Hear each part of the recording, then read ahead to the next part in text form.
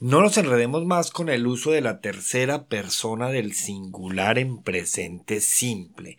Ojo, lo primero es que cuando hablamos en tercera persona agregamos una S al final del verbo. Ejemplo, he walks to school. Él camina hacia la escuela. Pero ojo, es importante tener en cuenta que cuando el verbo termina en S, X, Z, CH o SH, se agrega ES al final del verbo. Por ejemplo, she brushes her teeth. ¿Listo? Ella se cepilla los dientes.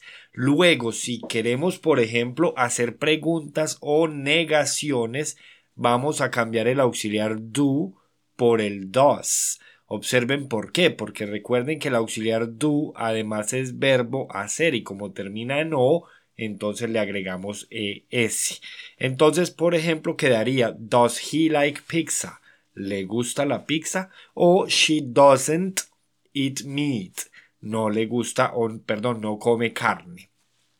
Es importante recordar que los verbos modales como can, should, must, entre otros, no llevan ese en tercera persona.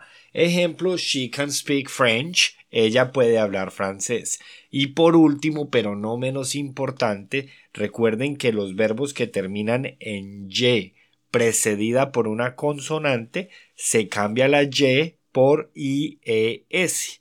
Por ejemplo, study quedaría studies. Muy bien, espero que haya quedado claro. Nos escuchamos en el siguiente episodio.